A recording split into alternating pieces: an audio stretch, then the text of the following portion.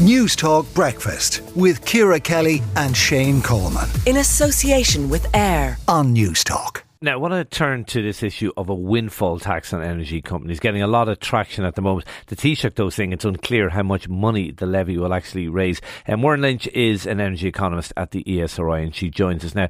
Muireann, I think most people would say the idea of a windfall tax is kind of reasonable, fair and appealing, but it's not straightforward, is it? It's not, no. So what we mean by a windfall tax is essentially if you're making large gains that you didn't expect to make, and you're making them on foot of the fact that we're in the middle of a war, essentially. So a windfall comes from something that was nothing to do with you, but you just got this great big gain that you weren't expecting to have. Now, the main windfalls being accrued across the energy sector right now are to fossil fuel companies, because they're still taking the oil or the gas out of the ground at the same cost, whatever it was, but they're selling it on now at a greatly inflated cost. So they're making huge gains. Now, we don't have any fossil fuel companies in Ireland for the most part. The only fossil fuel extraction we have is Corrib. Yeah, that's a small and field, actually and we heard Muireann this morning that they have trebled their net income from it so far this year. Yeah. I mean, they're experiencing big gains there, but they're also still not making a profit because they've just incurred such huge losses from getting up and running. So if you want to tax windfall profits, there's no profit to tax there. They're making a windfall gain, but they're not profitable yet. But where the big windfalls are accruing in Ireland is in the electricity generation sector. So what's going on here is if you're a gas generator, okay, you're selling your electricity at really high prices, but you're buying your gas at really high prices. However, if you're a wind generator or a hydro generator or a coal generator, you're getting to sell your electricity for super high prices driven by gas prices, but it's costing you more or less the same amount of money to generate your electricity. Nothing in the case of wind and pretty low prices in the case of coal. Yeah, can I ask you, and maybe this question is going to sound really stupid, and maybe there's a really obvious answer to it, but like, why is if you're a wind generator and you're not involved in gas at all, why is the price of your product set by the price of gas?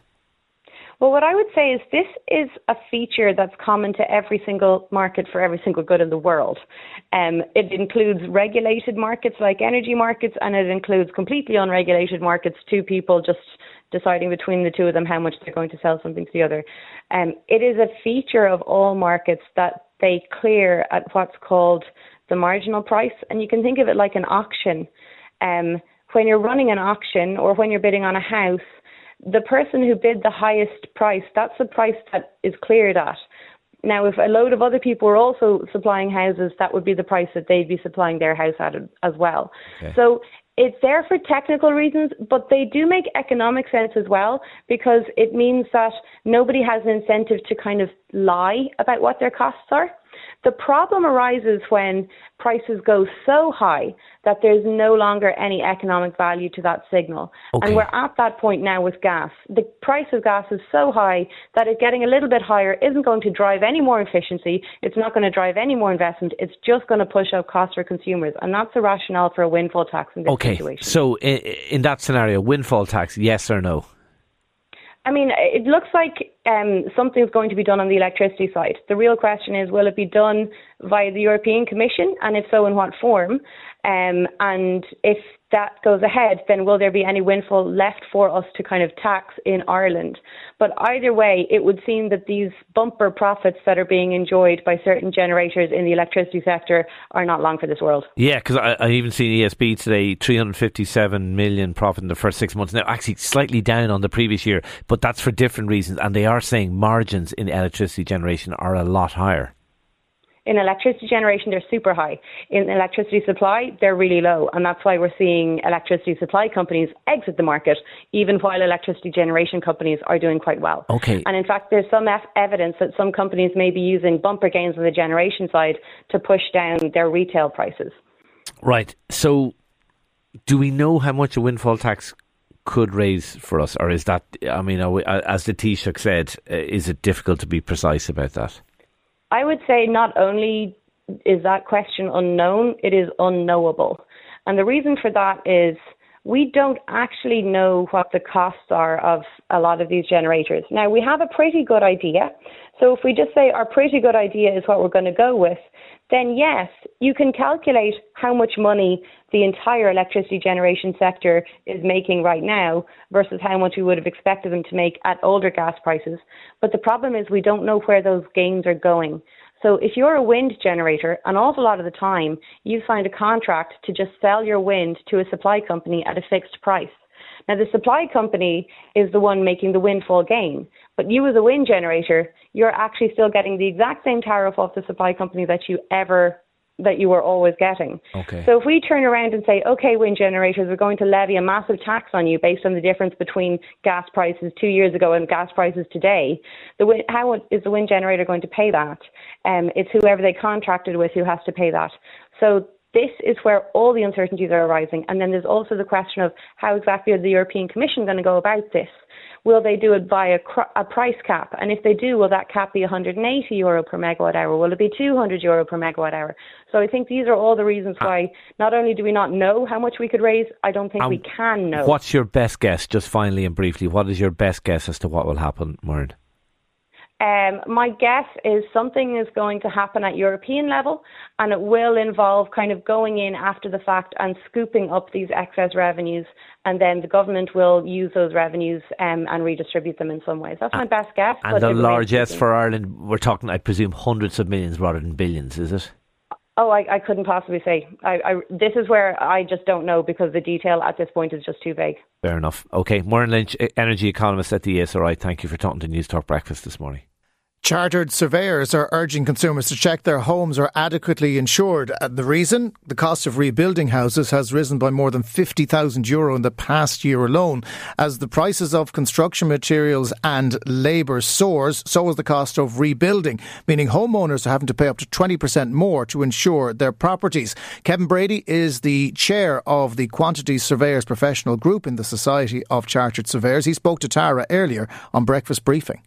So if your house is underinsured, for instance, if your house is insured for $270,000 rebuild value and the reinstatement cost of your house is $360,000 in the event of a total loss situation, the homeowner will only receive $270,000.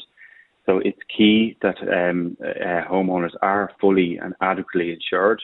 And we do recommend that homeowners reevaluate their sum insured. In the instance of a partial loss as well, the same piece applies, that if your homeowner, your home insurance is underinsured, you'll only receive the sum insured.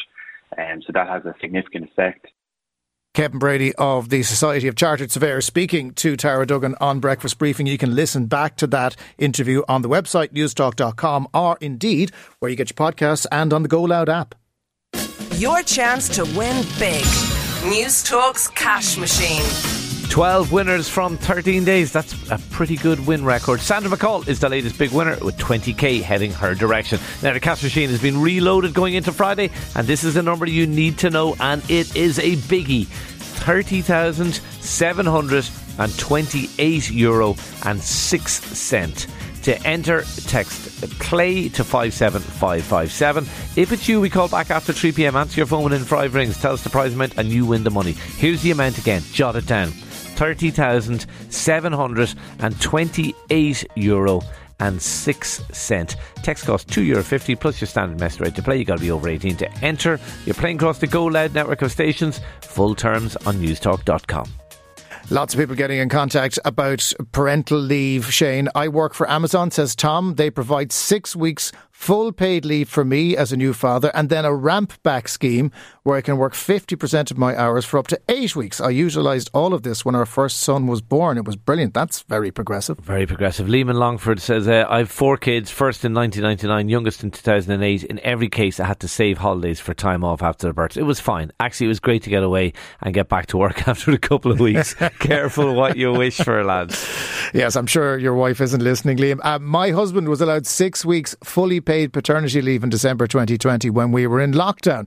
I don't know I would have managed on my own without the help, as we didn't have family around. And yeah, that was an eye-opener for a lot of men, the idea of staying home during lockdown and what it meant for their quality of life. Yeah, another listener says, hi Shane and Jonathan, I'm commencing 14 weeks fully paid paternity leave on the 3rd of October. As a father, this benefit is significant in helping the early bonding with my daughter and also softens initial childcare costs. When I come back in January, I'm on a 4-day week for 6 months, fully paid. I'm one of the lucky ones. There was never a second thought on whether I'd take the leave or not. Should be equal across the board for both women and men. That's the ideal, but that's expensive. Yeah, but I know in years to come I'll tell 2 of my kids for whom I had 3 days off, 3 days paid leave off is all I had for them, and they'll look at me as if I was living sometime in the Victorian era. Do they not always look at you like that, Jonathan? Well, they do, to be fair, but that's just my general demeanour. Anyway, they found a heart inside of that old chest of yours, Shane Coleman. We'll be finding out more about what condition it's in a little bit later on, but we'll have sport in just a minute. The URC is back, Rovers losing Belgium, United shoot the Sheriff in Moldova. Sean Duggan will be with us. News Talk Breakfast with Ciara Kelly and Shane Coleman. In association with AIR. Weekday mornings at 7 on News Talk.